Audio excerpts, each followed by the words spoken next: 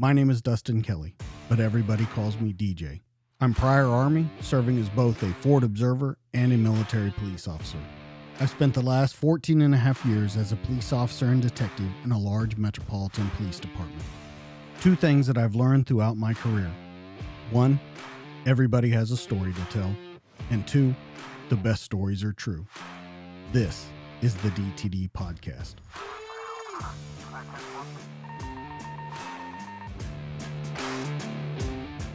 Hey guys, welcome back to the DTD Podcast. This week in the studio, he was a Ranger, he was a Green Beret, he was a D-boy, and now he's just an all-around bad SOB. It's John Shrek McPhee. What's going on, man? What's up? What's up? I'm so glad that you're here to talk, and you have an interesting story, and the big thing about you to me that made me try and get a hold of you guys and stuff was you seem to look at it all as, I don't want to say a joke, but you take it in stride. Everything you've done in life, everything that you're about right now, you take it in stride. You can always make jokes about it, and you just make it seem like you're always in a good mood. Now, I'm sure that's not always the case, and there have been some bad times, but I love the way you carry your story out because it's different than a lot of people do. Yeah, thanks, man. Look, I learned a while ago when I got promoted to Sergeant Major. I wasn't ready to be a Sergeant Major. I'm not Army management. You know what I mean? I'm a soldier. I'm a leader. I'm a team player. I'm a rifleman. I'm a lot of things.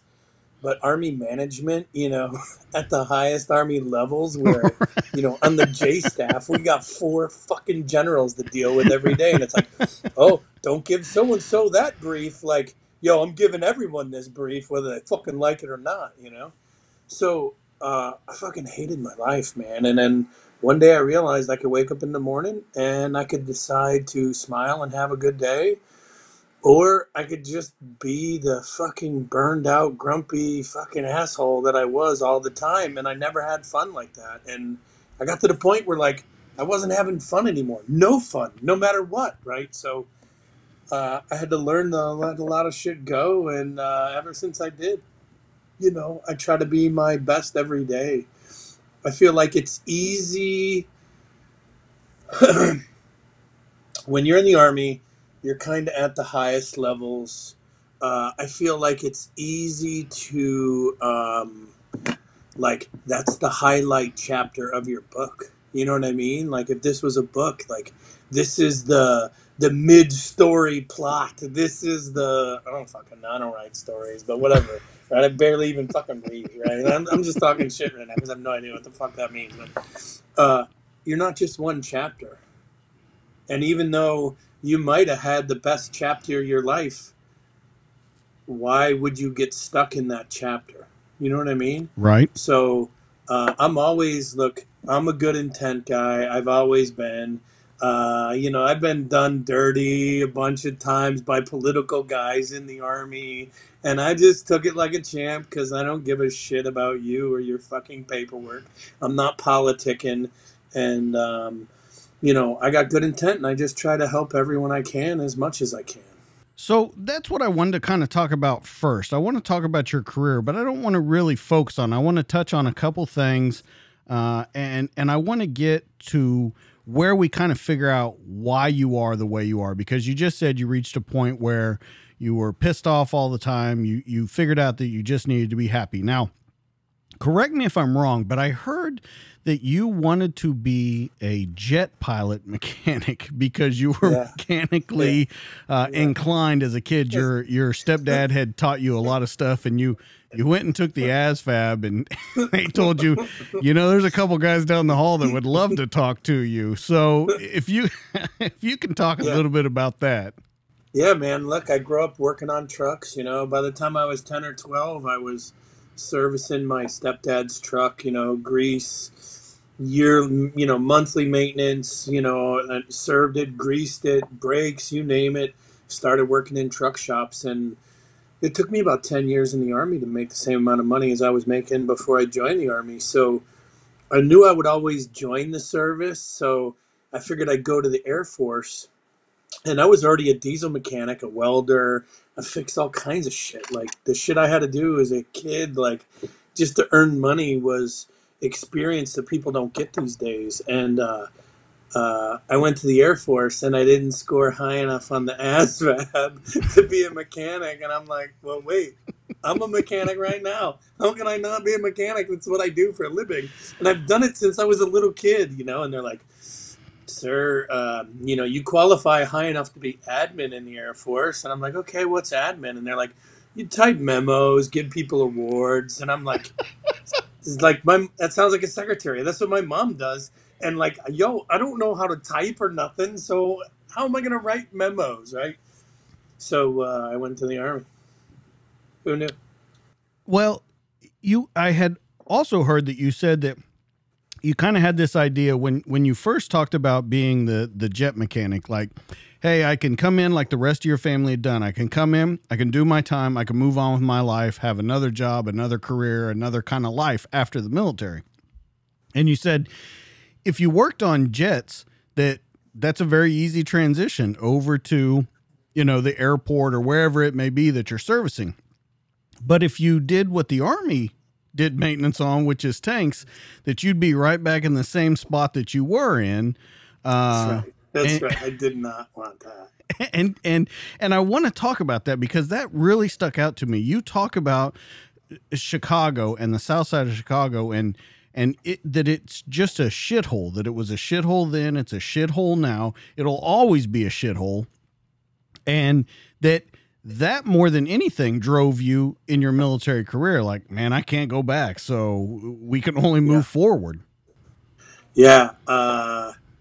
Yeah. Look, you know, my parents, you know, product of a kid of the 70s, my parents were young, you know, they were still pretty much drinking and partying. I mean, you know, when I was a little kid, we lived across the street from a bar. So I'd just walk over to the bar. They'd give me dinner. I'd either hang out or go home because my parents were there, right? Um, but yeah, you know, as a kid, as a diesel mechanic, it worked on pretty much gravel hauling trucks or bucket loaders. My nails, my fingers were just black. Like, you know, what kind of girl wants to go out with a guy whose hands are black? You know, you definitely ain't getting a hand down no one's pants like that. Like, I ain't never going to get lucky with hands like that. Right. So it's like tanks would have been the same thing, man. And then, you know, look, my whole time, like my parents didn't come. Like when I did play baseball or a sport, no one come to check it out. So I was kind of always alone. And then when I joined the Army, man, I knew this is a one-way street, and no matter what happens, like I'm moving forward. I'm not looking back because I'm not going back to the fucked up shit that I was doing. You know what I mean? Well, So you were maybe late to that, join, right? yeah, I was almost 21. I turned 21 in I don't know, airborne school, something. But yeah, I was already 21. And so has that always, do you think that has always driven you? Have you always thought about it no matter what level you were at? Because I mean, let's be honest, you were at the most elite unit in the military at the highest position that you could be at that position. Uh, did it still stick in your brain like, man, fuck, I cannot fuck this up? Yeah, I mean, look, you know, I get asked a lot of questions. I did. I used to do question answer day. I did it every Wednesday for over 3 years, and I just got tired of the same 10 fucking questions. Like, can't do it no more. Once in a while, a guy would ask me a good question, and you know, I think the reality is like my thought was, I am here right now, right?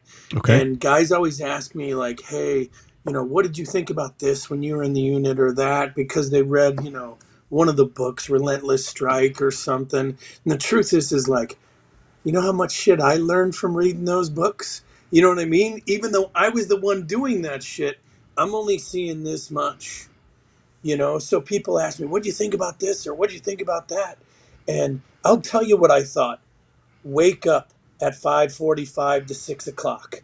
You know what I mean? Ride my bike or drive to work. Do cardio till 8. 8 o'clock, eat breakfast.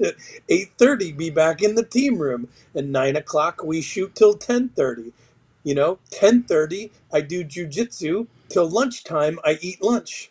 You know what I mean? 1 o'clock, I go shoot or do CQB again. 3 o'clock, I hit the gym. I go home. You know what I mean? That's what I thought every day. And I can tell you this is like, I know a lot. There's guys out there. There's guys in the unit that are just genetic specimens. They truly are. And then there's a lot of regular guys. And, the only reason I was where I was my grind. You know what I mean? I grinded hard to be where I was. Right. You're not expected to know everything, but figure out what you're not good at and do it till you're good at those things. And eventually, you'll be pretty good across the board. And so you kind of become a jack of all trades with master of none. And I think you would agree that's pretty much across the board in the military, in law enforcement, in first responder, because I speak from a law enforcement point of view. I did time in the military, but I speak from a law enforcement point of view, and you figure out real quick what you're good and what you're bad at. And you better know yourself. Yep. And so when we talk about that, when you're going through all the things that you're going through, how do you kind of harness that power? Ooh, because you got to know yourself, and you got to be humble. Yeah. That's a deep question, and I'm going to answer it with this is, my first real estate agent in Fayetteville was an older unit Black Hawk Down member's wife. And, she sold me my first house. I knew this guy forever. I knew him before I even went to the unit. I knew him before, Black Hawk Down. And in knowing him and knowing her, she told me one day, she was like, yeah, most unit guys are fatherless. And I'm like, huh, what do you mean? You know what I mean? Like, I had a stepdad. I'm not fatherless, right? What does that mean? And she said, either you didn't have a dad, meaning single mom, or your dad was, I don't know how to even say it. Your dad is kind of absent. Like, he gets up, he goes to work, he comes home, he's exhausted, he passes out on the couch. You know what I mean? He provides. He's gone before the morning, right? And then he does it again tomorrow, and he grinds it out, right? And he's grinding it every day. So most unit guys are what I would call, and she was right. So I call it unofficial science. Like, when I'm curious about shit, I'll ask 1,000 people the same question, even though no one might realize that I just asked everybody. You know what I mean? And I ask guys, hey, what's your father status like? And she was right. Most guys are fatherless, right? Meaning their dad was grinding it out. He didn't have time to be there for them. I'd also say this is a lot of guys end up being most of your best guys in a gunfight are generally guys that were kind of borderline abused as kids, right? Because, you're going to get the shit knocked out of you. You need to calm down and act right, or you'll get the shit knocked out of you again, especially as a little kid. But going through those cycles, right, allows you to ramp stuff up, let the adrenaline flow when it's time, and then when it's time, back it back down.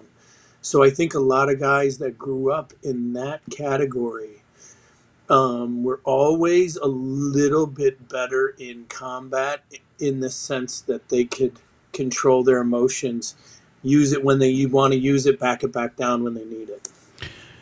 Well, that kind of brings into another point. When you see stuff like that, and when you talk about being fatherless, I think that you see that go forward into the next generation, because these guys are providing, but they're constantly gone. They're constantly in the mission. Their brain is constantly wanting to go back. I've talked to tons of guys that say, man, I just wanted to go back. I just wanted to get back in the fight. I just wanted to. And when you ask them why, there's some answers, but there's really not like a definitive, like, this is why I wanted to do it. And you look, and it's interesting that you say that you see all these guys that are fatherless. Those are the best guys that maybe are in a gunfight, but then they end up being that father. Yeah. Yeah.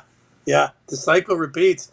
Hey, I was always gone. I was the absentee dad, right? And so let's speak in just your case, okay? So when you're always gone, do you think about that? Does it ever pop in your head like, hey? All the time.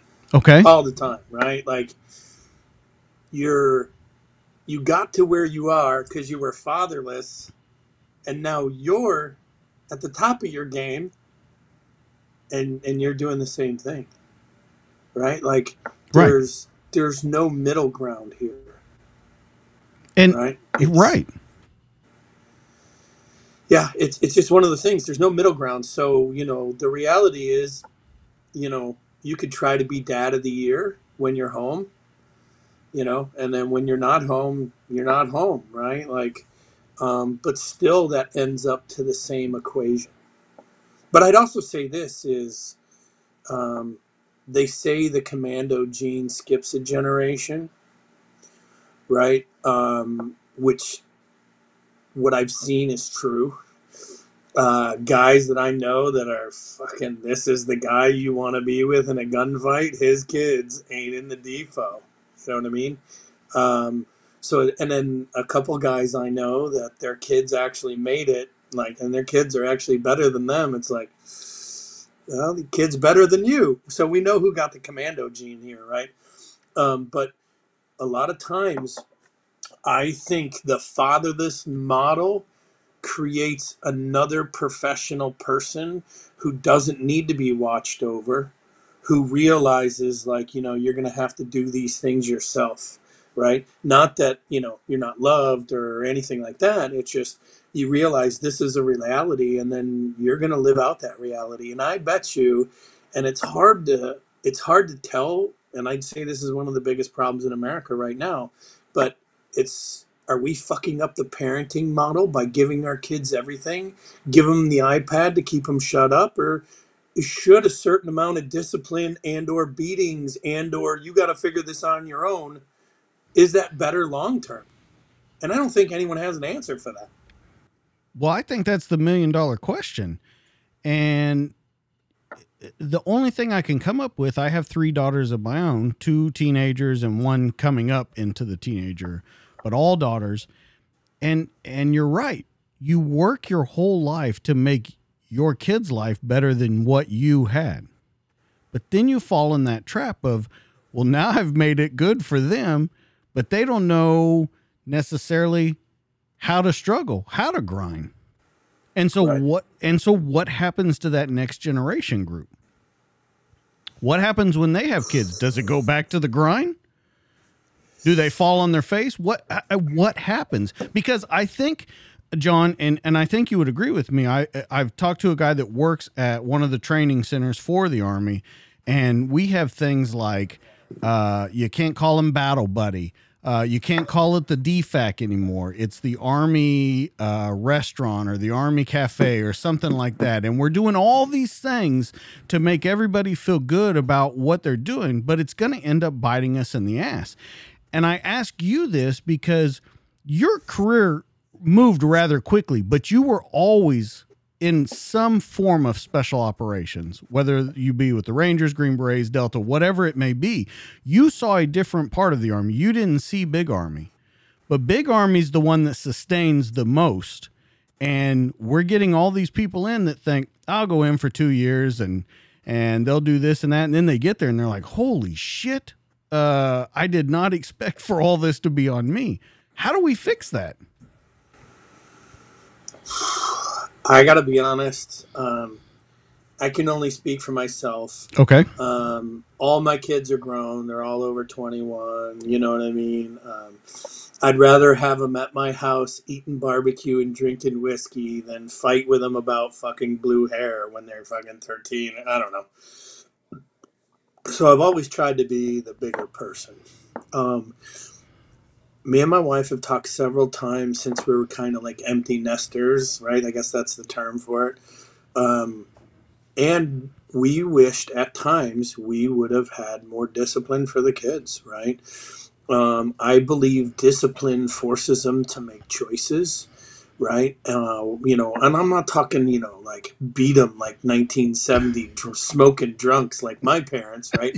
I'm talking like, Believe me. Yeah. yeah, yeah. Like, let's see if the kid will fall down the stairs, right? Yeah. Like, Yeah. thanks for the push, Dad. Yeah, Right? we Anyway, my brother and I we got spanked with a wooden spoon, a plastic spoon, and a white leather belt. And I'll never forget one day my older brother and I dug a fucking hole and buried all three of those things in there.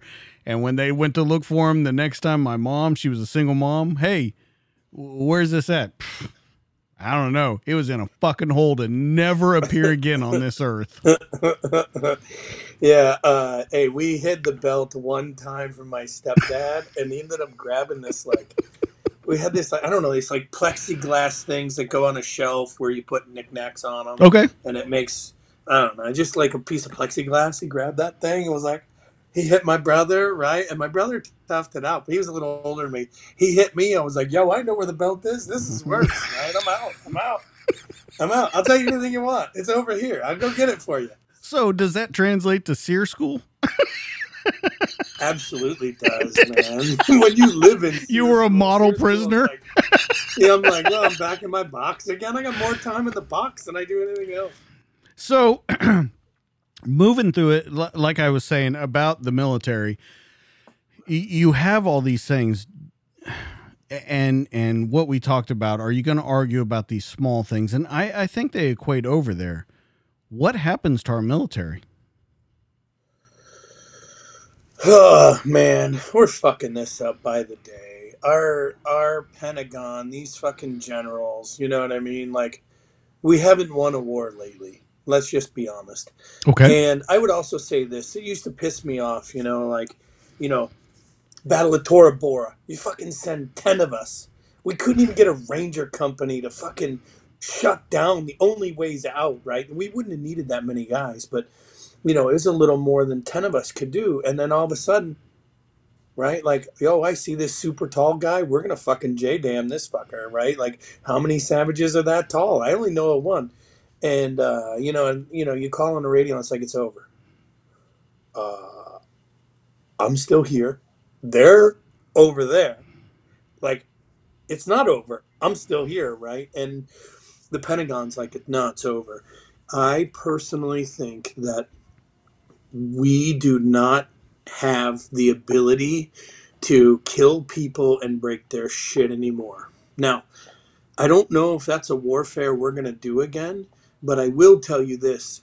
Every fucking third world country, their soldiers are fit. Why? Fitness is free. It costs the army nothing. You're here. I'm here. We run. We do push ups, whether you like it or not, right? So the fact that we don't even have a fit army is kind of tragic in my eyes, especially combat arms. Like, look, if you're support of the army and you know you don't need to be fit. Like, there should be combat arms, men, woman, whatever. This is the standard. You pass, you're in, right? And everyone else. And I think there's computer kids in the army and communications, right? Hey, they're going to sit behind a desk in the States the whole time. Like, why do they need to be fit, right? So at a minimum, we're fucking up the one thing that is absolutely free to the army, right? And we're going to keep doing this, and we're going to keep catering to people. And then look, in Russia, they're fucking getting dudes that are 6'3". They're giving them steroids. They're telling them to hate fucking people. Like, when it comes to army shit, this isn't a social experiment. right? This is a very regimented, and has to be if you want to fight and win a big war. So I think on a lot of levels, we're failing not only ourselves, but our children, right? We're failing, if your kid's in the Army right now, which is a bunch of millennials, and trust me, I got fucking two of them in the Army, in the big Army too. Um, you know, it's fucking pathetic. Leadership's horrible, right? So I think that in raising kids to be better and them not getting smacked around when their parents were drunk leads them to be just a bunch of fucking pussies. And then yeah, I don't know. Maybe there's another term. Hey, sorry if you're offended. No. And oh, by the way, I don't give a fuck. Just throw it out there, right? So, hey, if you're gonna drop a comment, fuck you. I don't care. But the reality is like, look, we're failing these kids by being politically correct. You can't be politically correct. You can't tiptoe around these areas. The Army is kill the bad guy and break his shit so he can't use the shit against you later. That's it. It's a simple concept. And I think we're failing the kids, right? And I'll tell you this is like, when I took over a special forces A team as the team sergeant, right? I am a very calculated guy. We're going to do this stuff. We're going to get in shape. But instead of doing it all tomorrow, we're going to have a pattern and a schedule over the next month. By the end of the month, we'll be better, right? Like some guys, they take over and it's like, okay, boys, we're running 15 miles. And then that's it, right? I was always more calculated than that. The more I treated my guys like shit and ran them into the ground and thought up cruel shit that we could all do together, and the more I did that, the more the guys loved it, the better off we were. You can't tell me these loud kids don't want an adventure. You can't tell me they don't want to be pushed. I think kids want structure. Right, they want it, and we're failing them by not providing that. Well, here's what a lot of people would say to that. A lot of people would say, that's the old way of thinking. That doesn't work anymore. This is a new kind of, but I think that we've gone so far in the other direction that we've kind of forgotten where that direction's at. To where we come back to talking about grinding. And if you want something, you eat, sleep, and breathe that until you get it. Right. I don't think that's there anymore. It's not, and that's what people miss. And that's why veterans will always love the Army and their time in the Army, right? Especially if they went to combat. They had a purpose. They had a job. They had a duty. I do this. Someone else does that. Someone else does these things, right? We all do our jobs. Guess what happens? And I think, from the top of the Pentagon to basic training right now, we're failing. I believe we're failing all these kids. And I believe they're failing my kids right now. And both my boys are in the Army, If you don't mind, what do they do? One is comms, computers, right? Because all the comm stuff. That's the future of warfare. Yeah, dude. Yeah. When he told me his job, he's like, he came over to recruiter and he was like, my job is this. And I'm like, you got took, son. Army ain't got no jobs like that. I had to go on the Army website. I'm like, oh shit. Oh, it's legit. Wait. Oh yeah, you're legit. You thought back to your days when you took the test and they were like, yeah, we don't have that shit. Yeah. The Army had probably 30 jobs when I joined. Now they got 287. I don't even know, right? Anyway, yeah. When he signed for that job, he ensured he never needed another job a day in his life. And then the other one's infantry at Lewis. Well, one is definitely following, but the other one could quickly, like I said, with the future of warfare, fall into that. Oh, he could definitely to be tasked out to him or sliced out or whatever. I mean, that's a definite possibility. So I want to talk about a couple things. You talked about Tor Bora. You're a kind of a character talked about in Kill Bin Laden, the Dalton Fury book. That book, if people haven't read it, is a very big eye opener to how we kind of switched gears into how we fought. I read in there that we had giant cases of just money to hand to warlords to get us through areas and things like it was amazing to hear how we did some of the things. Now, from everything that I've read, everything that I've watched about you, Afghanistan, not your favorite place on earth. As a matter of fact, you said that you were eating rice and flies for meals, crapping in a hole, lucky to get a shower, and just hoping the water that you drank didn't make you sick. Amen. So I'm guessing not your favorite place in the world. No. I had a good time there. It's beautiful there. Beautiful. It is definitely the land that time forgot. But yeah, not my favorite place, man. I mean, now I would say this about Afghanistan, which is one of the things I do best is since no one knows what's going on at all times, wherever the fuck you are, you make your own rules. And, this is where like I found these super chaotic situation where no one knows what's going on. Like you all figure this shit out. This is my jam right here. I got this. Right. So, Afghanistan taught me a lot. And I'll tell you, going back into Tora Bora as a singleton after the Battle of Tora Bora, being alone, week, 10 days, whatever it was, I learned 100% more every minute I was out than being out with 2 or a dozen dudes. You know what I mean? Because when there's a couple of us, we'll fucking kill everybody. I'm not even worried about this shit. When you're alone, like, is killing everyone appropriate? And when is that time? When, and how would that start? And, is there a better way? Could I just slip out of here without even, being noticed, right? So I learned 100-fold. And I learned, the biggest lesson I learned, we're going to have to be a lot fucking smarter if we're going to find these motherfuckers and win this war. And do you think, before I bring up Iraq, do you think we did get smarter? And the reason I ask that question is because right now, the idea is we're going to pull all the forces out of Afghanistan. Yeah. And in essence, we're going to create a vacuum over there. So we fought there for 20 plus years. Now we're going to pull out. Yeah. They've been fighting for centuries. Yeah. And it's going to go right back to where it did. So do you ever, one, look at it and go, what the fuck did we go over there for in the first place? Like, we're just going to give it back. So why even be there in the first place? That's the first part of the question. And the second part of the question is, do you think we got smarter over there? Yeah, no, we never got smarter. Okay.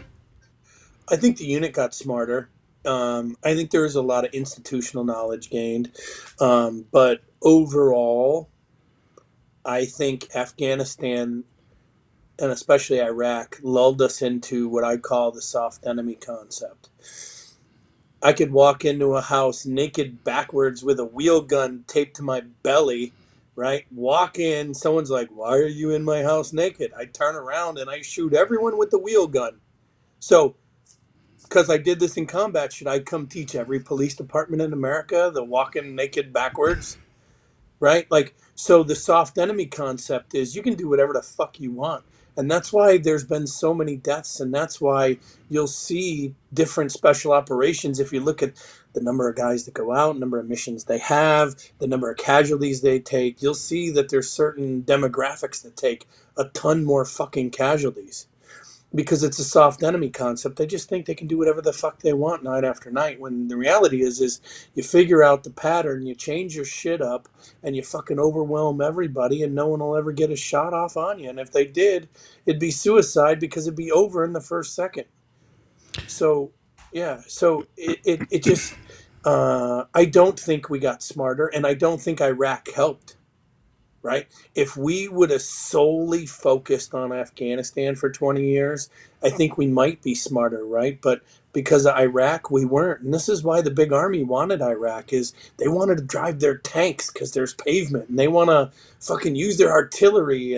But the fucking big army never once wanted to hump them motherfucking mountains. You know what I mean? Can't put tanks in the mountains. Fuck that, right? So Afghanistan was very much a, special forces war, where Iraq was a big army war. But the reality is I don't think we got smarter, and I don't think the Pentagon learned shit.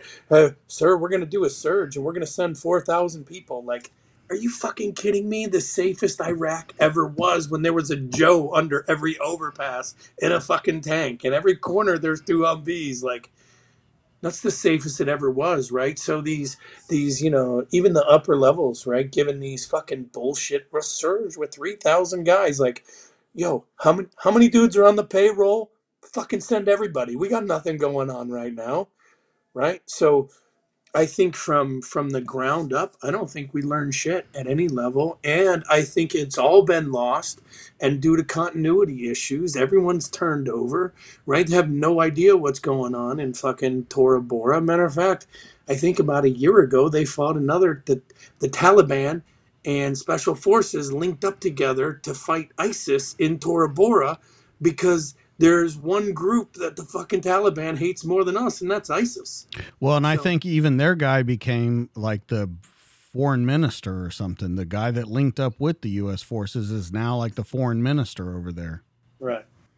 Well, and it's interesting that you say that. So the way I look at this, and tell me how you feel with the way you say that, it seems like 9/11 happened, Afghanistan, we go over there. That's a truly patriotic cause. We are striking back at who struck us.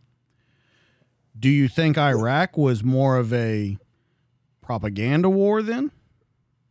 We need a So, win here. We didn't catch bin Laden right off the bat. We did do a lot of damage over there.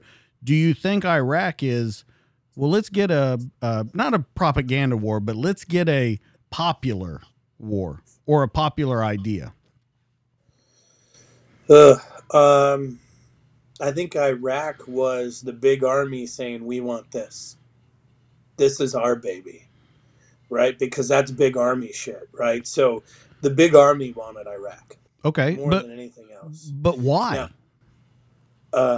because there's no elevation, they can fly helicopters. Just picking people up and dropping people off ain't over their skill level, right? So, Okay. um, having said that, the big army very much wanted Iraq. Do I think that um, one is easier than other? Yeah, Iraq was absolutely easier. That's why the timeline was shorter. That's why we did more in Iraq, because you could be more mobile. You could fly helicopters anywhere. You could drive tanks anywhere. You could, because terrain was much more favorable than Afghanistan. Um, Now, as for both of them, they were both based off a fucking lie. Seriously, right? Complete waste of time, both of them, right? Like, look, I had the time of my life there, and I loved everything I did there, and I regret nothing, and I'd do it all again. To include the shit I probably shouldn't have been doing, I'd do that too again, right? But the reality is like, look, we came in Afghanistan, and we gave the Taliban 48 hours to turn over Bin Laden. 40 hours into it, Mullah Omar said, "We'll turn him over." And what did we do anyway? Fuck you, too far. Right? And then here we are. We spent fucking 20 years trying to fucking in place a democratic government. Look how fucked up our democracy is and our voting systems. Don't even go there. And then we're going to try to superimpose this on fucking people that, besides taxi cabs and fucking cell phones, they're in biblical times. Right? And we're gonna expect that's gonna win, and it's all based off a lie. We would fucking say, hey, this guy's been the rightful, guy running this area for 70 years throughout.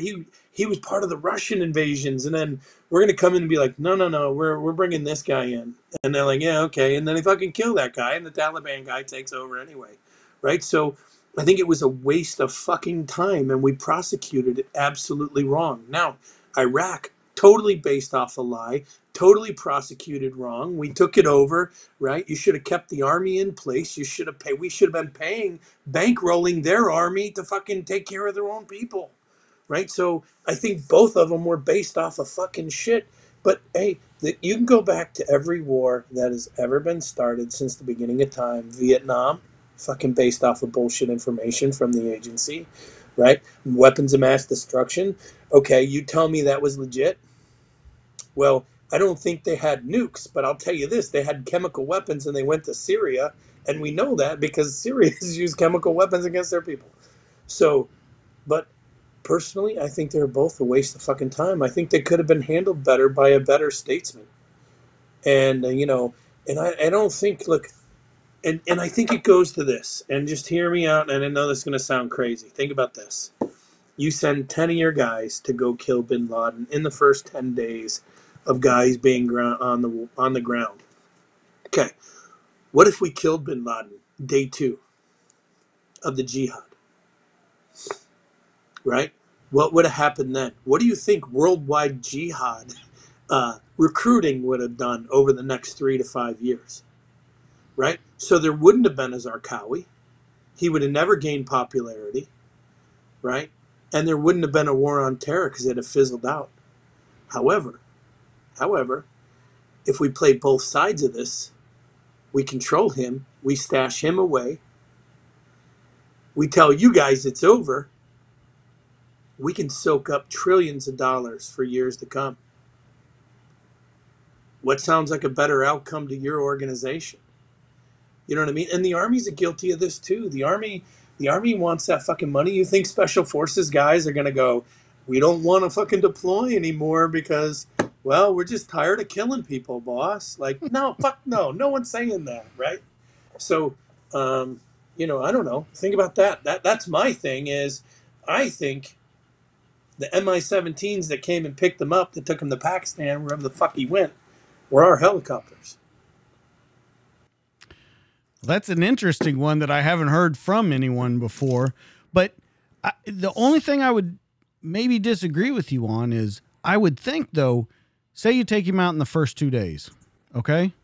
I would think that he becomes an even bigger martyr and membership surges. I would say this. Okay. The U.S. sends 10 motherfuckers over there, and that guy ends up 2 days later dead. Yo, who wants to step up? You know what I'm saying? Yeah, no, I get it. I mean, someone might step up, but look, you keep that guy safe. You get, look at the agency. They've gotten trillions of dollars in funding for the GWAT. And what are they doing? They've divulged of all fucking human almost, and they're fucking just get shit off of Facebook and cell phones. Let's transition to Iraq really quick. Okay. Now, about Iraq, you said, I lived in Saddam's palace, huge showers, 6, I think, fixtures at once, gold fixtures on the sink. You didn't have this shit at your house. You were like, fuck, this is the way to war. I know. I used to think that every day. I wash my face in that gold sink like, this is how you war, baby. This is how you war. Like, maybe later I'll grab a cocktail. Oh, I got to ride a Little Bird. I'll be back in an hour, right? So, in talking about everything that we have, what did we do right in Iraq?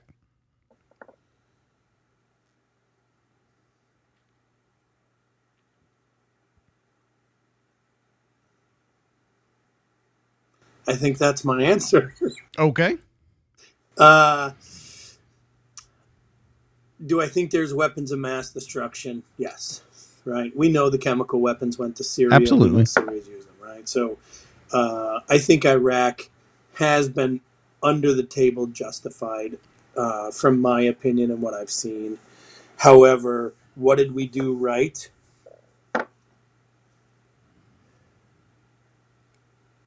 Let me ask you a question.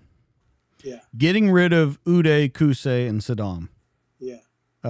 Good idea? Uday and Qusay, absolutely. Those guys, they were monsters. Evil motherfucking bastards. They needed to die, right? Yeah, I have no remorse about Uday or Qusay at all, right? They needed to die. Saddam? You think Iran would be running amok all over the planet if he was worried about Saddam fucking handing him his ass? Yeah, I want to bring up something since we're talking about Saddam right here. You made this post. That's my Christmas Eve sweater.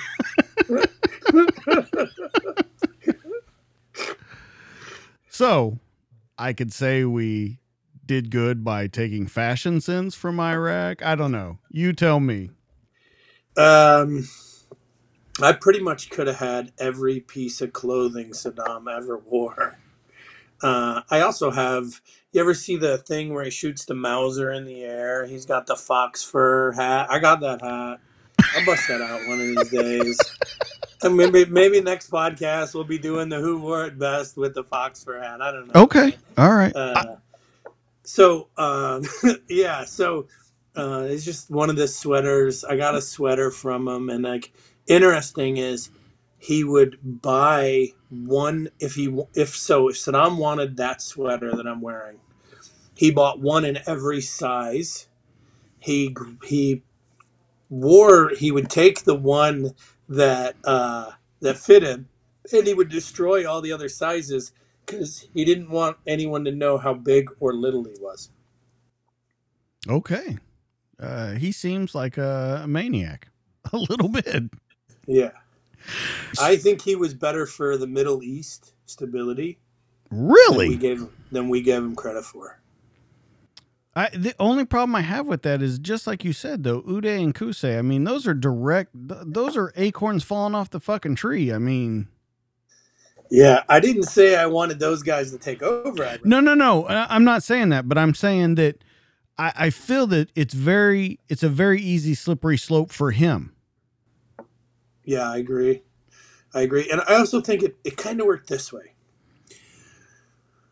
Syria, the war in Syria, is a forefront proxy war, right? Iran and Russia, Saudi and the United States, right? But what we did is we stopped two brothers from fighting, right? You ever see two brothers fighting and then like one brother's getting his ass kicked and you're like, hey, what are you doing? And then both them fuckers turn on you My because you brother got in the told me middle that of don't them. ever get in the middle of someone else's fight. I feel like when we took Saddam away from Iran, that's what we did. So Iran, we take Saddam out.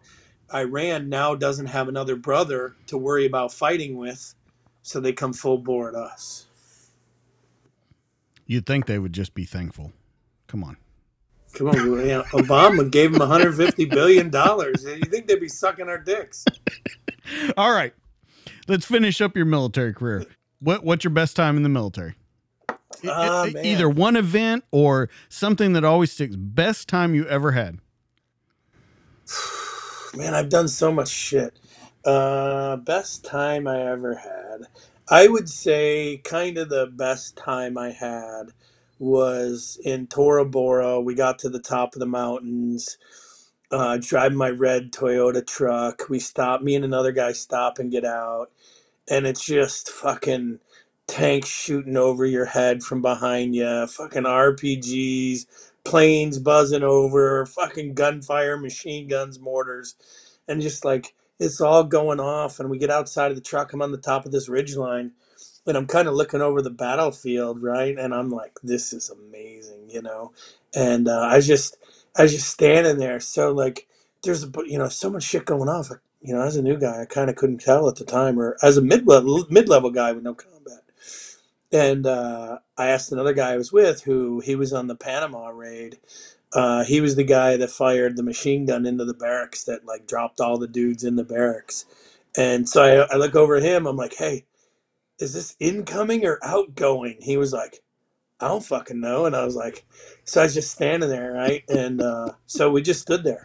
And like, little did I know, like Dalton Fury, and our commanders are with their commander, and their commander's like, look at how brave your men are. They're just standing up to the mortar barrage, right? Like, yeah, I didn't know it was a mortar barrage. I couldn't tell which way, what was what.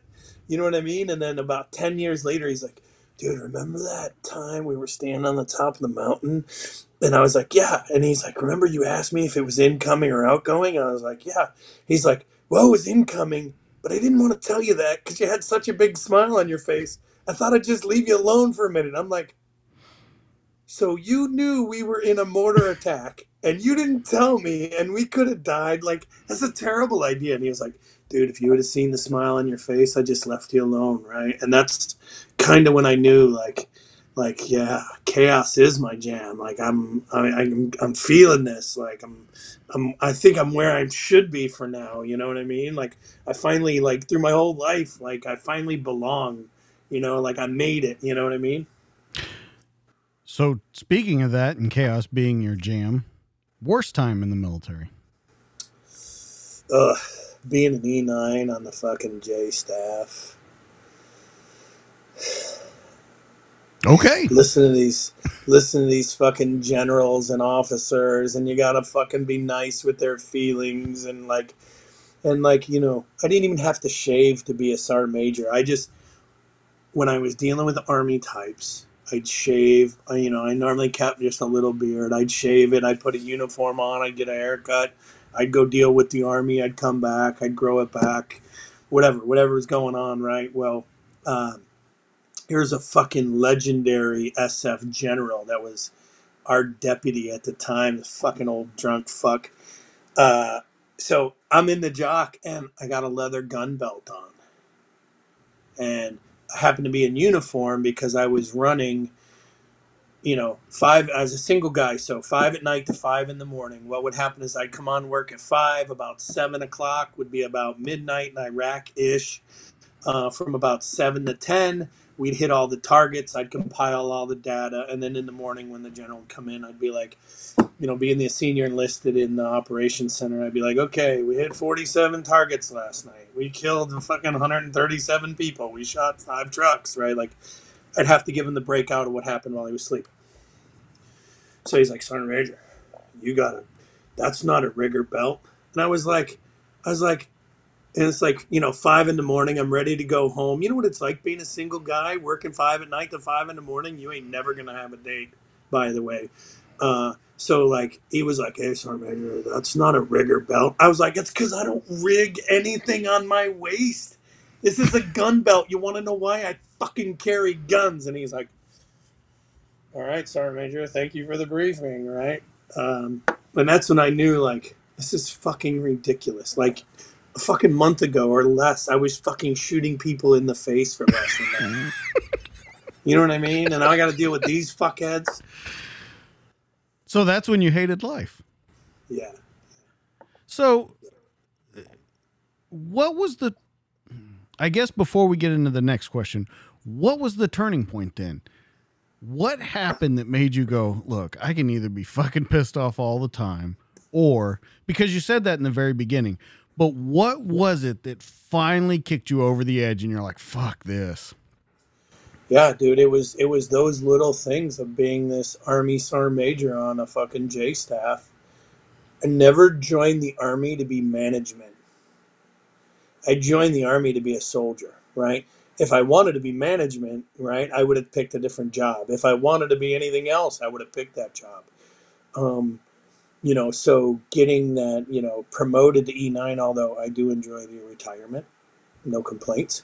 Um, I never enjoyed the work or responsibilities. And what I didn't enjoy about it is I was blindsided and had to step in to a very political part of the Army, right? Look, lieutenant colonels in the Army are politicking to be colonels, and colonels are politicking to To be be generals. generals. You know what I mean? And these guys are, you know, and then, you know, like it would be little things like we'd have, you know, like, you know, we were on a, I think we were flying back from London on the private jet, and you know, McChrystal's telling my boss to do stuff that was like a different, you know, colonel's job. And I'm like, finally, I asked my boss on the side, I'm like, hey, why the fuck we doing these guys' work? Fuck them. And he's like, as soon as you make, you know, your general promotable, like you're going to get promoted to general, you no longer have to be responsible for your actions. So I have to do his job until they get a new colonel in here. And I'm like, motherfucker, do your job till you're promoted, right? And it was always just this fucking political monster side. You know, guys like McChrystal and McCraven working directly for them just burned me the fuck out. Those guys are idiots. So how'd you deal with retirement?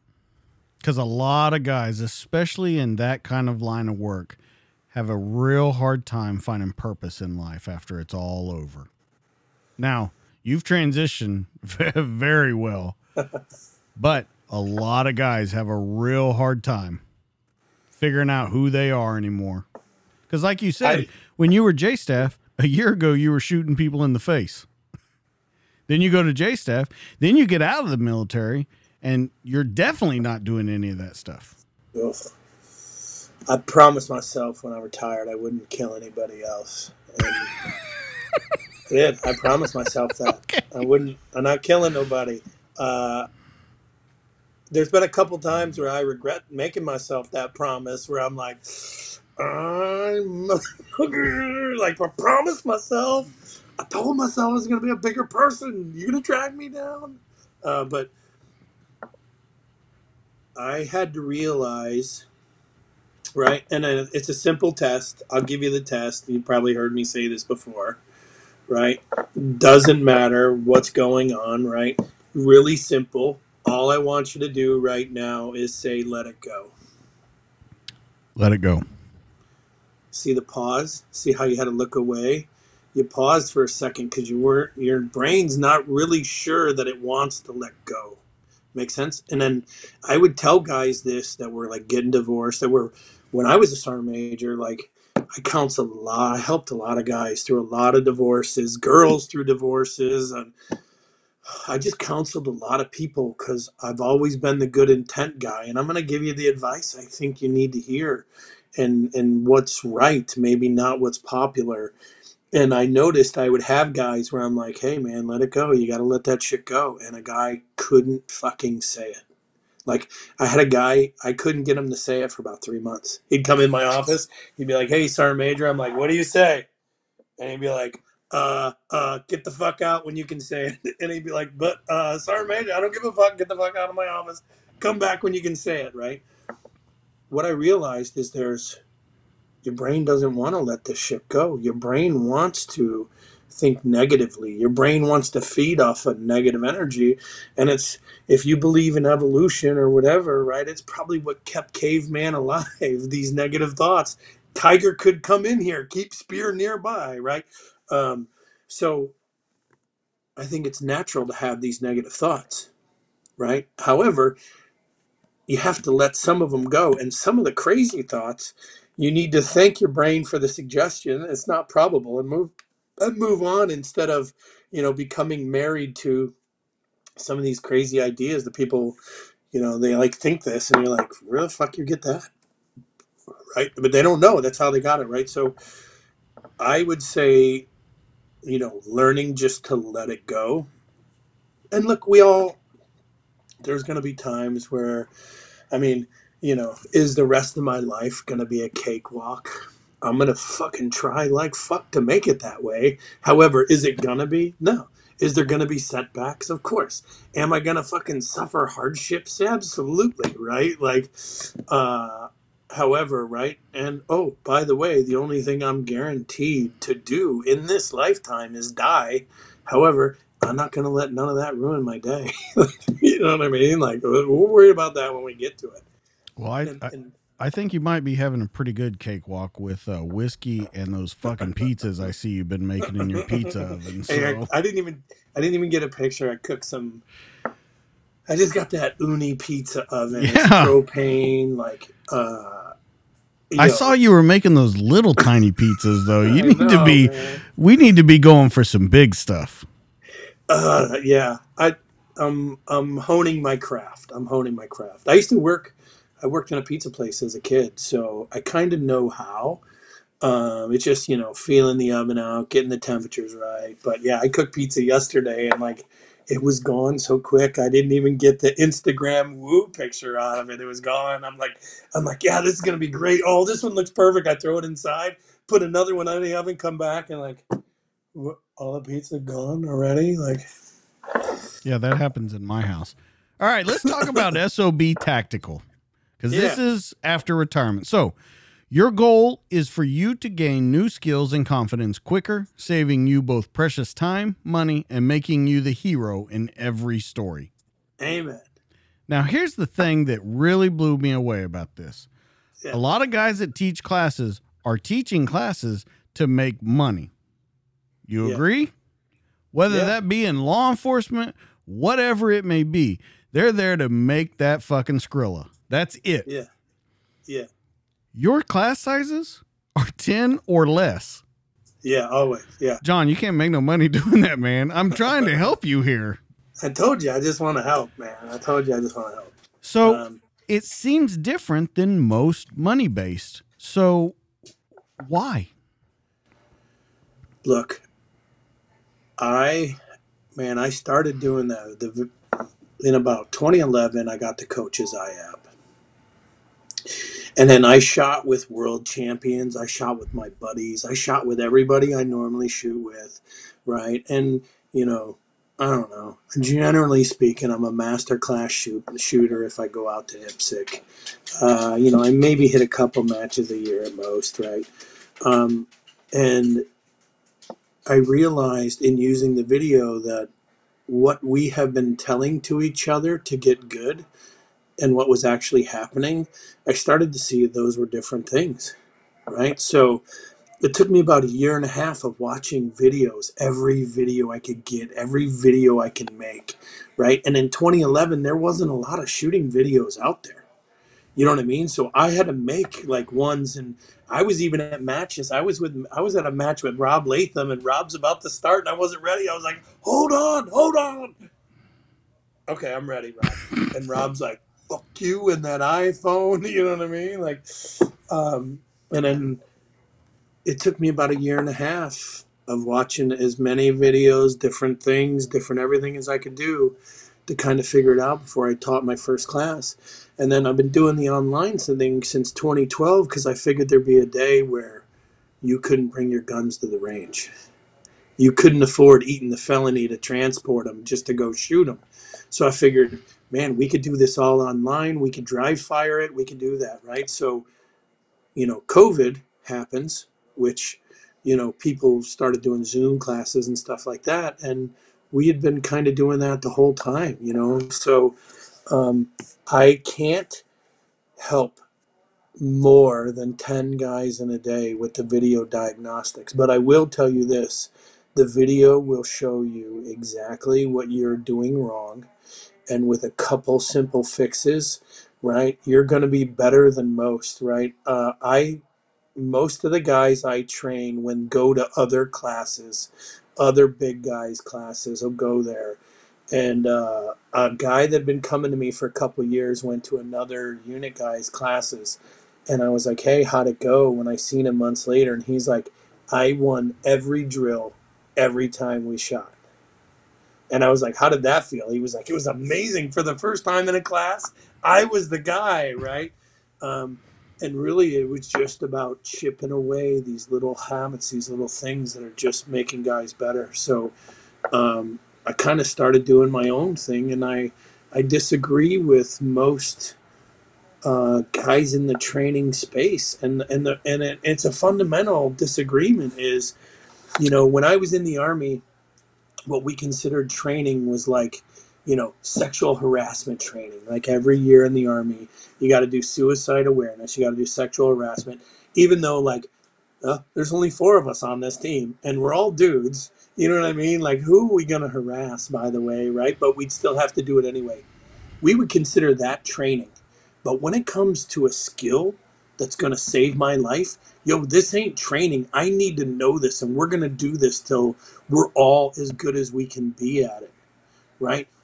But then, you get out of the Army, and these guys are just doing it for money, and it's not the way that they were trained. It's not the way they were shown. It's not any of that, right? So as I went down my own road, I started to see that this is a better way to do it. It just is, man. Now, there's another thing different than you do than everyone else. Less than 100 rounds a day. And you say it's because ammo is expensive. Now, here's where I say, though. In my job right now, if you wanted to transition from a SIG to a Glock, you have to go to Glock school to certify on the Glock, right? And you shoot so many rounds that by the end of the week you're tired of shooting. You're done shooting by the end, right? You're wiped out. You're less than 100 rounds a day. Yeah. So yeah. Actually, this year I'm actually like 43 to 46 per class. So here's the thinking by most people. I'm not going to learn shit. It's 43 to 46 rounds. And I say that to you because I want to hear, because you got a pretty good explanation for it. I want to hear how it's different than these ones that are, because everyone looks at these classes and they're like, oh yeah, if you shoot 1,000 rounds or 2,000 rounds or 3,000 rounds, you're going to have so much trigger time that you're going to be great at it. Yeah. You take the opposite approach and say, I can give it to you with 43 rounds a day. You can shoot 120 rounds in my class, and I'll give you as much power as you would if you would have shot 3,000 rounds. I'll give you more information off your first 3 rounds than you ever knew about holding the gun even existed. I don't even need 43. I could do it in 3 rounds. I could do it in 2 rounds. I could fix you off a picture of how you normally shoot. Oh, by the way, never seeing your target, I'm going to tell you where your bullets go as well. Because really what I do on the video is I watch you, I watch where the bullet goes on the video, right? Like I videotape you, I go to the target. So think about this. If I videotape you and the front of the gun is pointed down, guess where, guess your lucky stripes, where the bullet went. You're going to shoot him in the dick. You have pictures of it. Yeah, the dick, dick shot. Yeah, and I'll tell you, like, you shot him in the dick, right? Like this is an easy conversation. You shot him in the dick. So that's all I do, right? And then over time, I came up with my own pie chart. I know where your bullets go and why. I know what your biggest problems are. Most of the time, the biggest problems aren't what you think they are. What you think and it's actually going on is generally 2 different things. And most people with video diagnostics, and this is all sports players, is when you start doing the video, you look like Barney Fife. Even though your brain tells you you look like the world champ. And then the more we train, the more we chip away at the video, the more you look like the world champ, the more you're going to actually be like the world champ. So let me ask you then. What is it that most people think they're doing wrong? We'll go pistol. What is it that most people think they're doing wrong? And by what you're saying, what are they really doing wrong? Yeah. So the biggest problem that I see is you'll shoot and your group size will be a little bit bigger, all things being equal. Me and you look like we got the same grip on the gun. We look like we're standing the same, right? But one of our groups is way bigger. So you're going to shoot that group and you're going to look over the other guy's group. You see it's smaller. So you're going to fix your grip. You're going to try to do stance issues, right? And the truth is 50% of everyone I shoot with has eye issues they have to overcome first. Once they overcome the eye issues, the rest is easy, right? And with those eye issues is the gun world only tells you you are primary hand, primary eye, or cross-eye dominant. But the truth is those 2 are more of the same thing. That one eye is so dominant, that's all that matters. So they're actually the same thing. They're not different. And someone who shoots, you won't see them do anything different.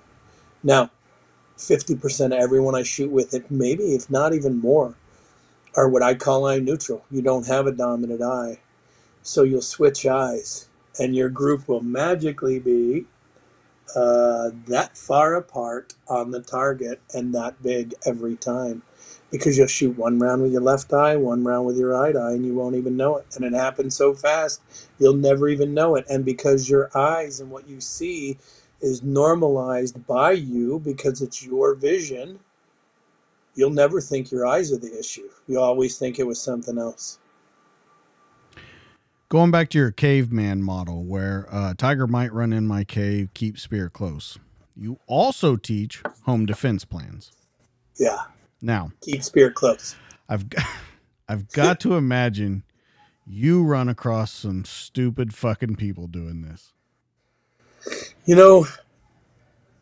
Believe it or not, that's not one of the places I've run across stupid people. Really? That they don't think like, hey, I'm good. That's how I see most people looking at their home, their castle. We're good, man. I know all the doors. Yeah, I know where all the yeah, windows are at. We're good, yeah. man. Yeah, most of the people that hit me up, like, simple stuff, right? Like, it's always simple stuff. I got checklists I read off to you. Make sure you're doing these things, right? Um, Most people that do the home stuff with me are realize that something could happen, right? And are trying to employ every tool they can before that happens. Make sense? Which is the essence of home defense. Dry fire and live fire video analysis. We've talked about it a little bit, but you go over stance and grip, draw a presentation, and reload. Dry fire coaching is also available online. Yeah. I want you to explain to the people that are listening why it's important, if they can't get out to one of your classes, if they can't get out to the range with you, why this would be just as good for them and what it can do for their shooting. I would tell you this. During quarantine, I had people dry fire with me daily, right? I have people dry fire with me every day. Um, I have people that live in states where they're not getting to a range. And we would dry fire every day. And I did a challenge with a cop buddy of mine, and I told him, in 3 months from now, I'm going to train with this guy and dry fire him every day. 3 months from now, I want you to shoot against him. You name the drill, whatever. And my buddy wouldn't shoot against them.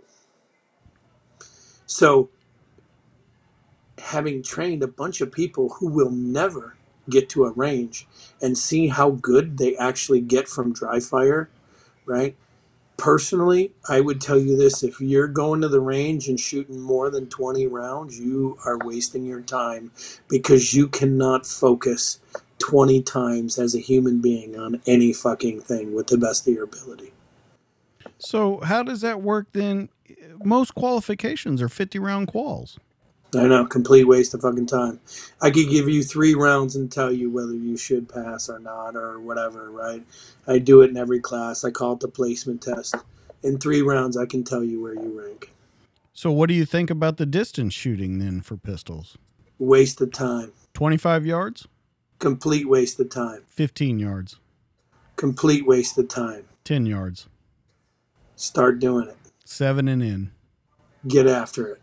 But so is that because that's where, in your history and in your experience, that's where the kind of the getting gets get?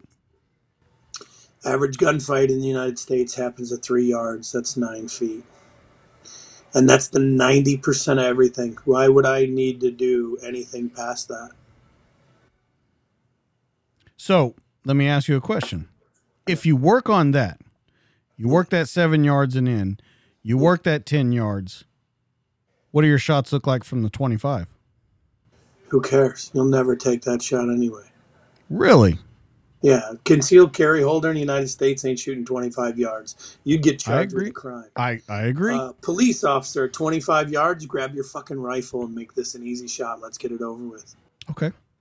So let's talk about rifles for a second then. Okay. 300 yards.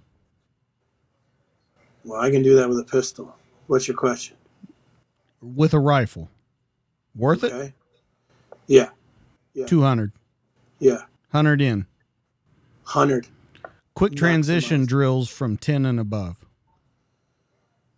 No. Okay. Why not? If you're going to shoot distance, you already know. Right? Very few situations in the United States are you shooting at someone 10 yards and then going past 100. Okay. All right. Right. Do you think transition drills are good, though? Oh, fuck yeah. Okay. My 600-yard class, I think the best time I've had is 12.73 seconds to shoot 100, 200, 300, 400, 500, 600. Generally, most guys are in the 15-second range after the 2-day class. Shooting distance is good. I would tell guys with rifles, 0 at 100, shoot groups at 100. The fundamentals of marksmanship that you will build shooting at 100 will help at 10 yards. It will help you hold the gun steady. And what I generally see in my classes, if you can't shoot under a 2.5 inch group at 100, you're going to have a hard time past 400 yards hitting targets. Okay.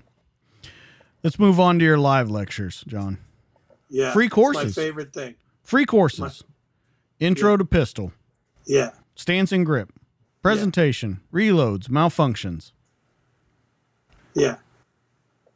The live lectures, to me, it's that whole business model again that just blows my mind about you. Like, Yeah. I mean, charge $5, charge $10. Yeah. I think we do like less than $20 a day or whatever it is. Yeah. Yeah. Look, the live lectures, this is over Zoom, Right. right? And what I like about the live lecture is in a class, we have a definitive amount of time. But when we do the lecture, I can tell you everything I've experienced, every problem, what it means, what it looks like. I could show you those coaching videos. You know, I don't know how many terabytes of fucking coaching videos I have, but, you know, I bet you before COVID, I was doing a terabyte of data in videos. Holy shit. Every 3 months-ish. Right? So, you know, I average probably about 5 to 10 videos a day per guy that I shoot with, right? And if we're doing more advanced shit and you start to get good on me all of a sudden, it's going to take even more video and smaller pieces of video to see what you're fucking up.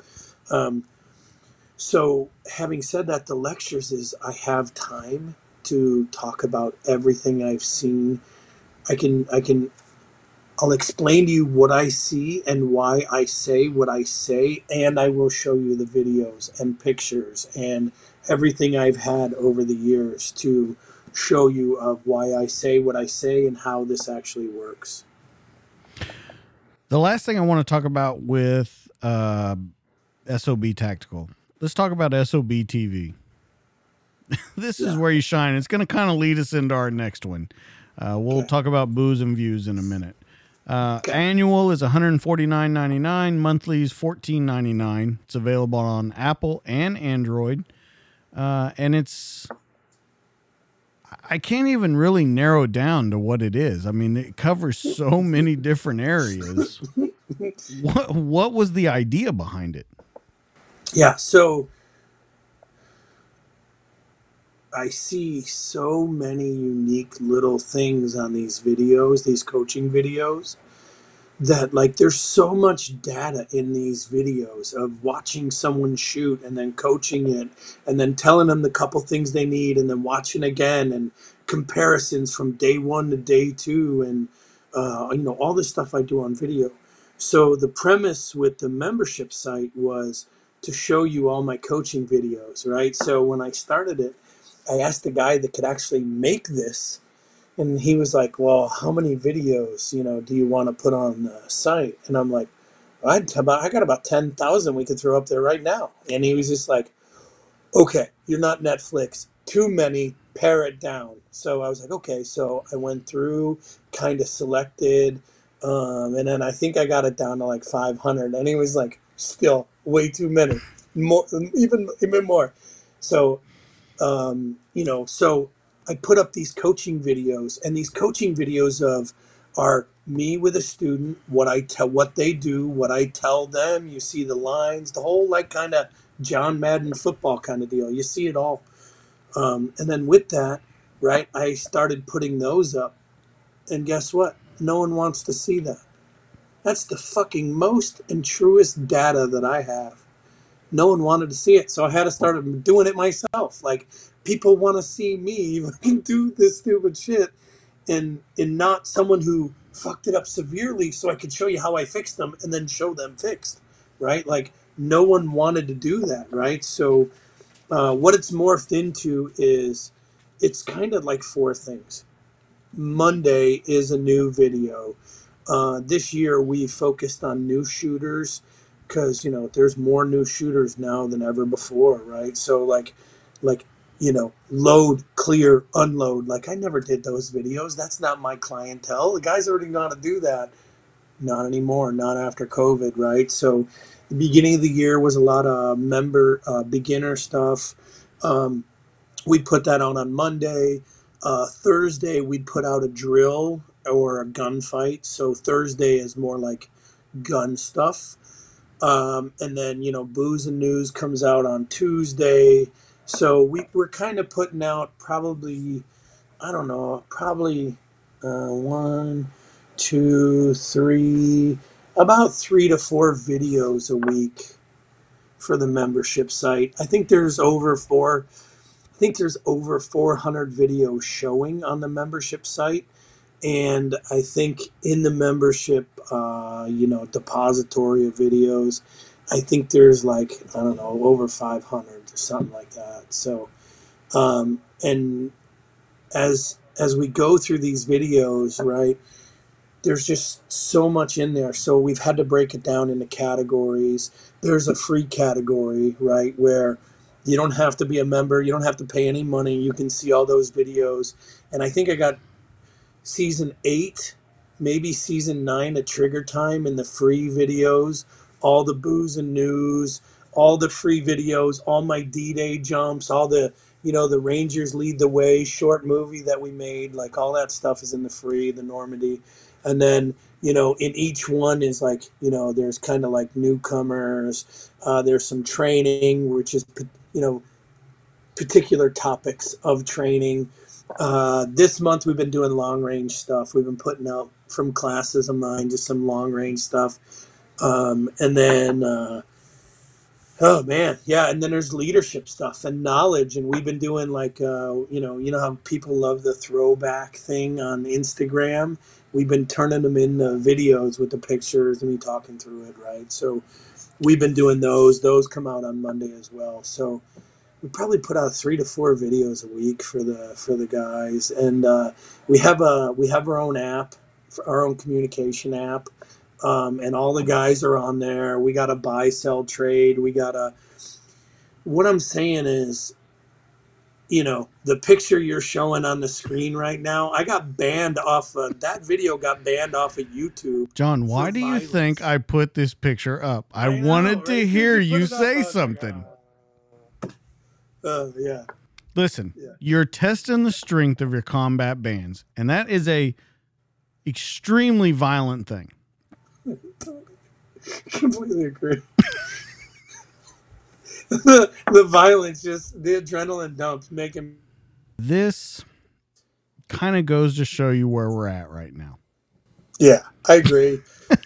I agree. And look, I tell guys all the time, like, this is why I have a membership site, right? And this is why I try to tell guys, hey, there's a free side. You can watch all the Booze and News, all the old Trigger Times. You can do all that. And this is why I tell guys that, because look, we live in a day and age where we are getting silenced, right? So it's the only place that I can get my message out. Like, I couldn't get Booze and News up on any of the platforms. They'd ban it. So I did the only thing I could do. And look, well, you got an ally in me, so. Yes.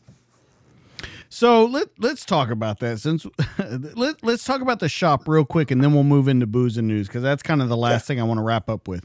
Let's talk about the shop. You have P-Tools, Kydex holsters, combat bands, boot kits, slings, leather holsters. You have a garage sale on there where you have just like discount stuff. You see in the bottom, we have a couple of your slings right here. Yeah. Yeah. How's it going with the shop? Oh man, the shop does really well. Look, all the gear in the shop is all stuff I wished I had. You know what I mean? So it was all stuff like, man, I wish I had something like this. And so I was teaching like small classes. Before I was even on Facebook, I was teaching small classes, just word of mouth. And like, I just make you a condom holster for a concealed class, or I'd make you, the deep concealed for, concealed stuff. Right. And I would just make the holsters and then, my assistant, the girl that works for me, right, who's way smarter and organized than I am, she was like, "Hey, why don't you make your own store? You got people making these. You bring them to classes, like." And I'm like, "Yeah, that seems like hard to do. Like, yeah, that's a bad idea, right?" And and then she's like, "No," and then we just started the store. So, believe it or not, Friday, the Gen 2 MFQD. I made my own QD, and then making slings since 2012. And I'm trying to buy American made heavy duty QDs. I've just seen so many break. A guy breaks it, I just give him a new sling. Like, send me the old one, I'll send you a new one. Don't even worry about it. And I made my own QD that can't be broken, or if someone breaks it, I want to see how, you know what I mean? And then I want to do it next. But I just started making this stuff, right? So QDs, the Gen 2 one comes out, COVID world and supplies are kind of a pain in the ass. But man, the combat bands are high temp silicone. I think the last time I threw some on a suppressor and shot them till they broke, it takes at least 5 magazines. The puncher G10, right? Like, stick that thing in a belt, no metal, right? And the new Kydex sheath for the puncher has absolutely no metal in it. Screws, everything is It is awesome. yeah, yeah. I got some ones that are pretty dinged up. I just resand them sharp with sandpaper. Well, and that's right? what you say on the site is just resand these if they get dull on you. Yeah. I've even got a file and like broke the tip off and reshaped the tip like with a file and some sandpaper. Yeah, but it's all stuff that like I wanted, I use, I believe in. You know what I mean? It's not like I'm trying to sell everything popular. Like, I just kind of do my stuff. So let's talk about what we've been building towards the entire time. My opinion, and I'm probably wrong. Booze and views. Yeah. Now, there's been some times on these booze and views where, I don't know, you might have gotten a whiskey ice cream sent to you and you went kind of bananas on it. But I want to talk about a couple different specific booze and views you had. Okay. I want to talk about the COVID. Okay. Yeah. I want to know. I'm almost scared to ask. Just go for it. Let's talk about COVID and Dr. Fauci. All right. Or Fauci, or however you say his name. Yeah. Yeah. I mean, think about this.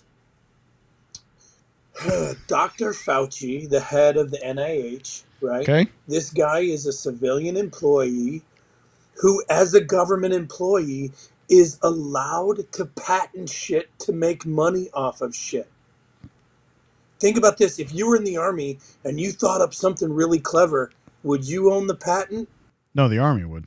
The Army would, right? So nowhere else is this fucking appropriate, but this guy gets away from it, right? And then, the the name of the lab in Wuhan is like the Wuhan Center for Advancing the COVID, virus, right? Like, that's like actual name. I mean, think about this. I don't know. You're in fucking, I don't even know, right? You're in fucking, Disney World, and you get the Mickey Mouse flu is going around, and it only comes from Disney World, right? And it's called the Disney Mickey Mouse fucking flu, right? And it's like, well, it could be from somebody who, licked a centipede, which kissed a hummingbird, and that hummingbird pecked you, broke your skin, and now you got a fucking disease. It's like, no, it's from Mickey. It comes from fucking Mickey Mouse and Disneyland, and that's why they call it the Disneyland Mickey Mouse, right? I'm just trying to dumb it down so people understand, right? So this guy funded it, right? And he funded it through a cutout. The other guy, I'm drawing a blank on the other guy's name. And the other guy paid for it all. So he funded another guy who paid for the Wuhan lab to advance these coronaviruses, because the Wuhan lab is the coronavirus. That's its fucking title. So, is it a bioweapon? Yeah, absolutely. And we're going to see more of them. And I think this is the way of the future, Well, right? it, I tell you, 2020, in my short 45 years on this planet, was the weirdest year I've ever been through. It was the weirdest fucking thing I've ever done in my life. And I've seen some weird shit. Yeah, I completely agree. Not only would I say that, not only do I agree, wholeheartedly agree with that, is anybody who's a critical thinker or is like, wait a minute, hold on here. Someone ate bat soup, right? This is how this happened, just like Benghazi was an internet video, right? Like, that's crazy talk. So let's move on to our next one. And this was the one that I'm really looking forward to. Special Forces officer spying for the Russians. Now, fuck that guy. okay, well, hold on. I knew that this was going to happen. Listen, you went fucking bananas on this video. Yeah, that was great. I want you to explain something first before you talk about this guy. Okay. The difference between a Green Beret and Special Forces. Yeah. So, a Special Forces guy graduates the Q course. Okay. Right? He gets to a team, and that's the pinnacle of his life. And he will not apply himself any more than that because he's cool as fuck. Just get out of his way. He knows everything because he passed the Q course and he can wear Oakleys. Okay. A Green Beret is the guy where you're like, yo, these dudes ain't coming back with us. You know what I'm saying? And a Green Beret's like, yo, boss, I got this. You know what I'm saying? I get it.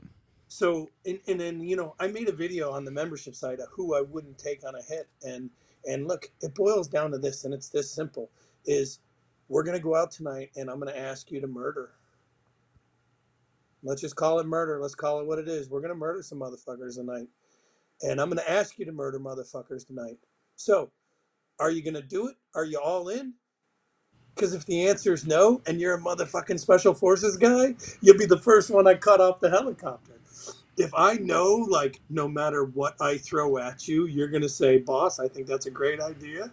And we're going to do that, whether it's a good idea or not, you know, because it's our only option generally. That's the guy I want to bring with me. No questions asked. You're all in all the time. Doesn't even matter. I don't care if it's right or wrong. Some would argue that this guy was all in. Who? This Special Forces officer. He was all in, taking it in the keister. Well, and I want I want to get to the part that really set you off. Okay. That guy, one, is a humongous dickhead for doing what he did. I do not agree. I do not disagree with you. That guy is a extreme dickhead. The part that's really fucked up about what he did was he made lists of people that the Russians should go after that he worked with by making psychological exams of them and letting them know who would be susceptible to spying for them. Trying to stay calm and count to 10 as we talk. This guy is fucking employee of the month for spying. Like, he went above and beyond. I think in this aspect, we got to hate the player. Not the game. The game, not the player. But yeah, the exploiting the guys he works with, who would be susceptible to this, who isn't, who whatever, like selling other guys out to these fuckers. Like, if this guy was my officer, he would have died in a freak frag accident. So, what do we do with this guy? Put him in prison the rest of his life, man. Make him toss people's salad, jelly or syrup. Does that do anything? Look, And I'm really asking you this because he put the life of a ton of Americans on the line. And I would say that he's almost the worst kind of guy because he's giving up his teammates who, beyond anyone, he's supposed to protect. being a commanding officer, you know what I mean? Exactly. I would say this. This is fucking game on, right? Look, remember when it came out a while ago that the Russians were offering bounties for Americans in Afghanistan through the Taliban? Remember that? Well, wasn't that because, I mean, of the war they fought and Right, lost? right, right. So, okay, so the Russians are offering bounties for Americans. You think we ain't offering bounties for those motherfuckers? Like, it just didn't make the news? So I believe this is a tit for tat. I believe that this is the nature of humanity. I believe you'll never prevent this or you'll never stop it. And I believe that this guy should do his life in prison and you shouldn't fucking even blink an eye and keep going on. There's tons of shitty people in the world. Does that mean that the good people shouldn't try to help who they can help? No. But here's my Right. So, question. You say you can't stop it, right? yeah. What do you think pushes this guy over the line to go, everything I've worked for, everything I've done, because it's not a fucking cakewalk. It's not. Whether you're special forces or a Green Beret, it's not a cakewalk. Or everyone would do it. What happens to this guy that he goes, you know what? I don't give a shit. Whatever. Simple. This is the simplest answer, and it's what's fucking up our world right now. Greed. Okay. Greed. He cares more about himself and money than he does his brothers, right? And then I would say that's a simple answer, and I would say that's the root of most problems in the world to begin with. I agree. Let's move on to extremists in the ranks. Oh yeah, yeah, that was a funny one too. Now, let's talk about a couple things. We had an extremist at Fort Hood who did a mass shooting. Yeah, Now, you weren't necessarily talking about that kind of extremist, but I want to cover the whole area of extremists, yeah. whether that be far right, far left, Muslim, whatever it may be. How does this happen in the Army? That guy who did the mass shooting, his job was the U.S. government, was U.S. military. And I guess you could go back to that special forces officer, all that kind of stuff. This guy didn't do it for greed, though. Yeah. Yeah. I think extremists in any sense are good, right? Especially in the army. Like, you think you are going to fight and win wars if you're not an extremist? You mean to tell me, and hear me out on this, you Okay. mean to tell me there was zero extremists in the army when we won World War II? No, there were people that was their whole job was they wanted So, to kill Nazis. right. Um, so the bulk of this is a good thing, right? Or Okay. the patriot extremists, right? Who believe in America, believe in Uncle Sam, and will do anything to keep their family safe and make sure they get home, right?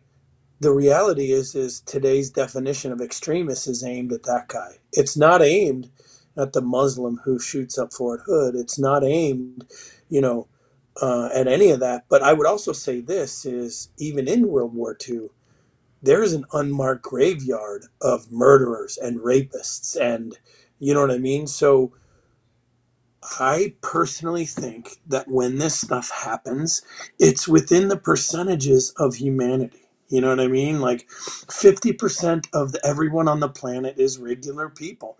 10% of those are morons, unemployable. Like, it is what it is. Like, unacceptable, socially unacceptable. This is humanity in general, right? 10% of the world is fucking idiots, right?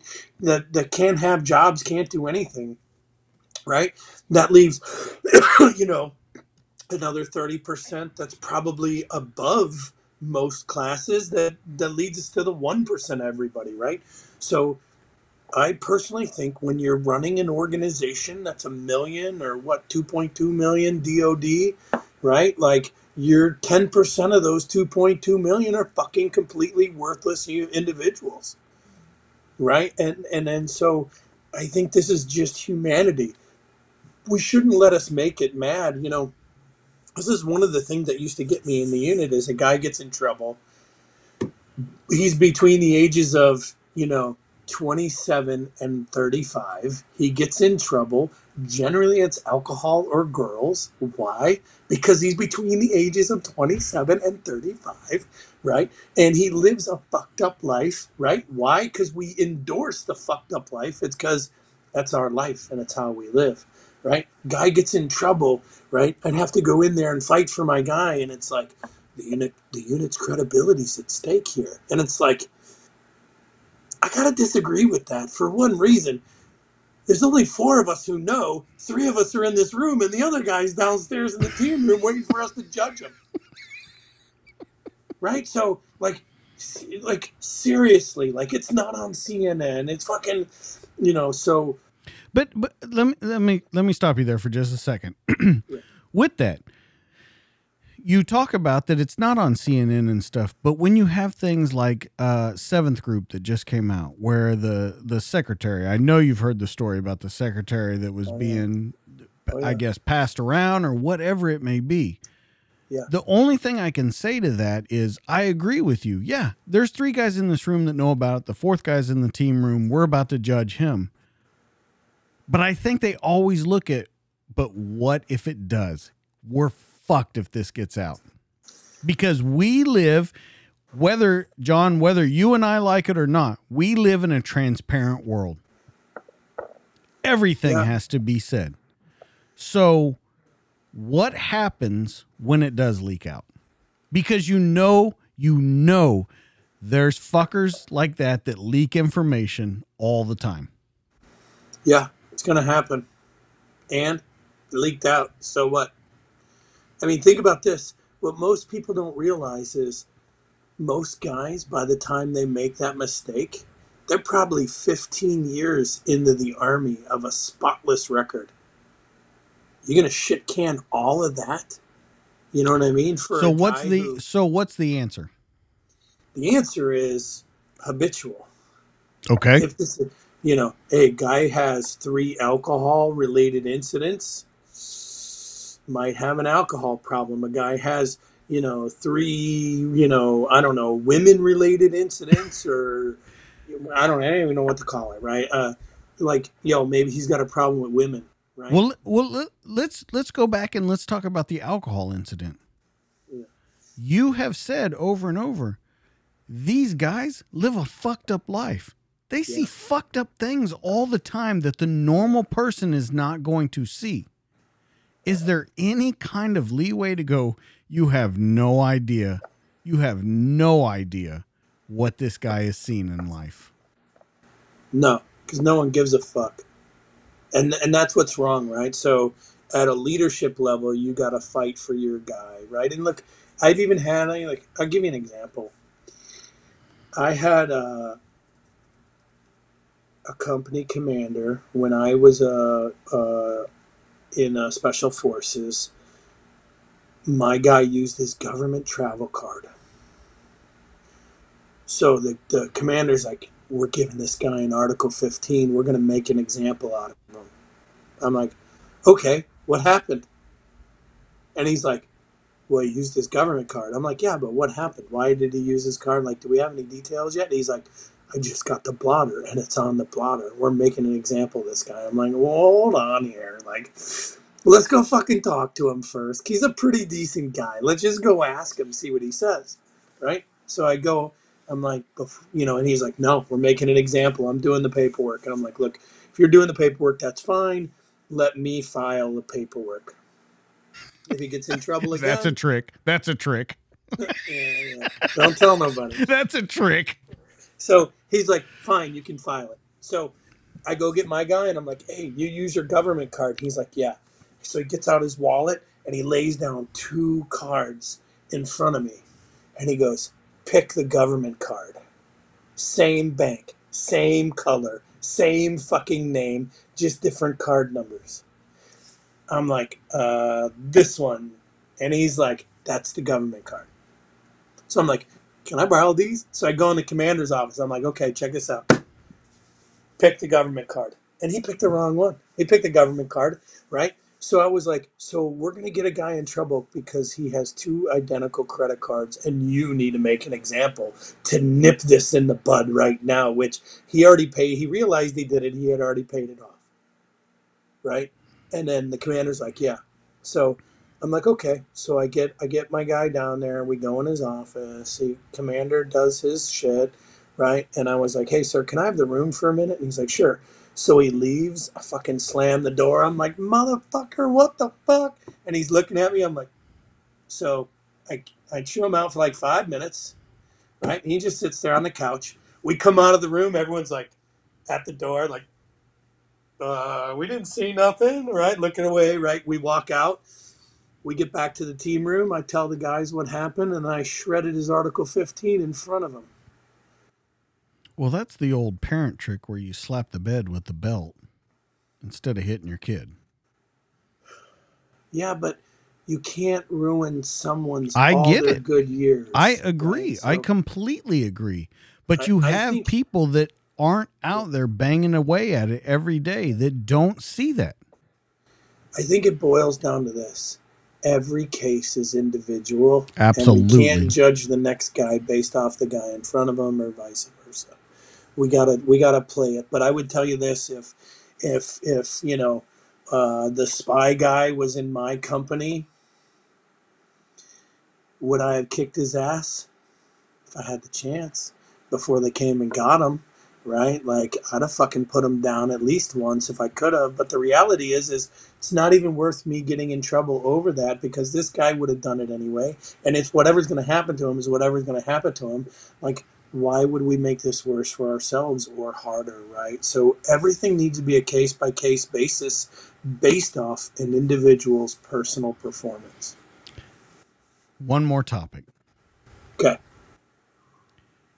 I'm going to let you pick because I have two, but I'm going to let you pick Okay. vaccination passports Yeah. or the border crisis. Oh fuck, they're both good, man. This it's 50-50. You You go, pick. you go. No. You pick. I want you to pick this last one. Vaccination passports. All right, let's go with that. I'm getting ready to travel. They're saying that you're going to need a vaccination passport to get on planes. Yep. Let's go. It's not going to happen. Okay. In the Nuremberg trials, the Geneva Convention prevents people from vaccinating people against their will. Right? When Israel, right, and this was the catalyst of the vaccination passport failing, Israel said, "You can fly here, but you're not leaving without a vaccination." Well, that is forcefully vaccinating people against their will, right? And so there was a couple lawsuits leveled in Israel going back to the Nuremberg trials and the Geneva Convention. And Israel quickly backed off and said, "We don't need no vaccination passports. Fuck that." Right? Because when as soon as it actually tied to their direct past, it was no longer a good idea. Right? So I think with the vaccination passports is we're asking people to be vaccinated without kind of their consent. If you want to travel, you got to have that passport. But that's forcing people to get vaccinated against their will, right? And in America here, we have freedom of choice, right? Like the vaccination could be the best thing ever. It could give you golden nuts, and every time your sperm comes out, it's a 1 ounce gold coin, and you'll be rich. There's still people out there that wouldn't take that shit because they don't want gold coins coming out the end of their dick. Like, so as good as it might be, it may not be good for someone else, and we can't force that on people. It's a terrible idea, right? And it goes back to World War II. You know, all those cattle cars and those I was guys. wondering if you would bring this up. Yeah, dude. Yeah, it all goes back to that, man. And so it's a Nuremberg thing. It's a Geneva Convention. I think it's a terrible idea. And I would say this. This pandemic, I want to make sure I get my buddy ears in. You got him in. Okay, if it was so bad, if this was so bad and so many people died, you think I'd have to tell you to take that fucking shot? You know what I mean? Like, Yeah. look, if everyone you knew was dying, like you'd be running. Like that shot could come out of fucking who knows what it comes out of. You'd put your mouth on it and suck it right down, right? So the reality is we're trying to force people, right? But it's over bullshit, because if there was a real pandemic and this was actually a real cure and not just a fucking booster flu shot, you wouldn't have to tell anyone to get that vaccination. And again, wouldn't need the passport that way either. And I agree. Now, I will tell you, I've been vaccinated. I was one of the first rounds. I've been vaccinated. And my whole thing about it is, I think it's up to people to decide. I have a buddy at work that hasn't gotten it. And I've had a lot of people that have told me, until they do more research on it, I'm going to leave it alone. It is what it is until they figure out what it's going to do. I'm of the mind state that I need to do whatever I can. You know what I'm saying? And that's like you said, it's for each individual person to happen. Yeah. What I worry about, though, is that's not the way that it's looked at anymore. It's not looked at as what's good for you is good for them is good for it's whatever we decide is good for everybody. Yeah, I don't know. But it's not for health. It's for political reasons. It is. I don't know when Washington, D.C.'s opinion of everyone's life in their state, which their state trumps the federal government. I don't know when the D.C. opinion became so fucking popular. It's a fucking shitty reality show that's on every channel all the time, and ain't nothing real about reality. Well, do you know when it became? When Donald Trump was the president. That's when it became important. Because you had two differing opinions, so different from each other, vying for that top spot. Whatever got the lead, if it bleeds, it leads. Yeah, and that's the way, and that's the way it happened. And I think that's where we got so divisive there that's where it happened. And it's going to take a long time to come back to middle ground. It will. I believe it will. I believe in my heart of hearts that it will come back to equal ground, but it's going to take a while. I don't think the pendulum swings the other way. You don't agree that it's cyclical? We're never going to see a conservative world. Really? Yeah. No. And I'm going to tell you why. Okay. Because tough motherfuckers, or people I would consider tough, who are out there grinding it out every day just to support their family, the fatherless guys out there, they don't got fucking time to change the world. The conservative voice will always be quiet. But do you agree that those guys will always be there? Oh, they'll always be there. Okay. But they're going to be too busy, and they can't be fucking around eating felonies because they got kids to feed. You know what I mean? John, this has been an amazing conversation. Yeah. I've had a blast talking to you. I was so looking forward to this. I want you to tell people where they can find you, how they can get in touch with you, how they can sign up for classes, all that kind of stuff. And we'll just kind of go from there. Floor's yours. Man. Yeah. So, look, SOB Tactical is the website, right?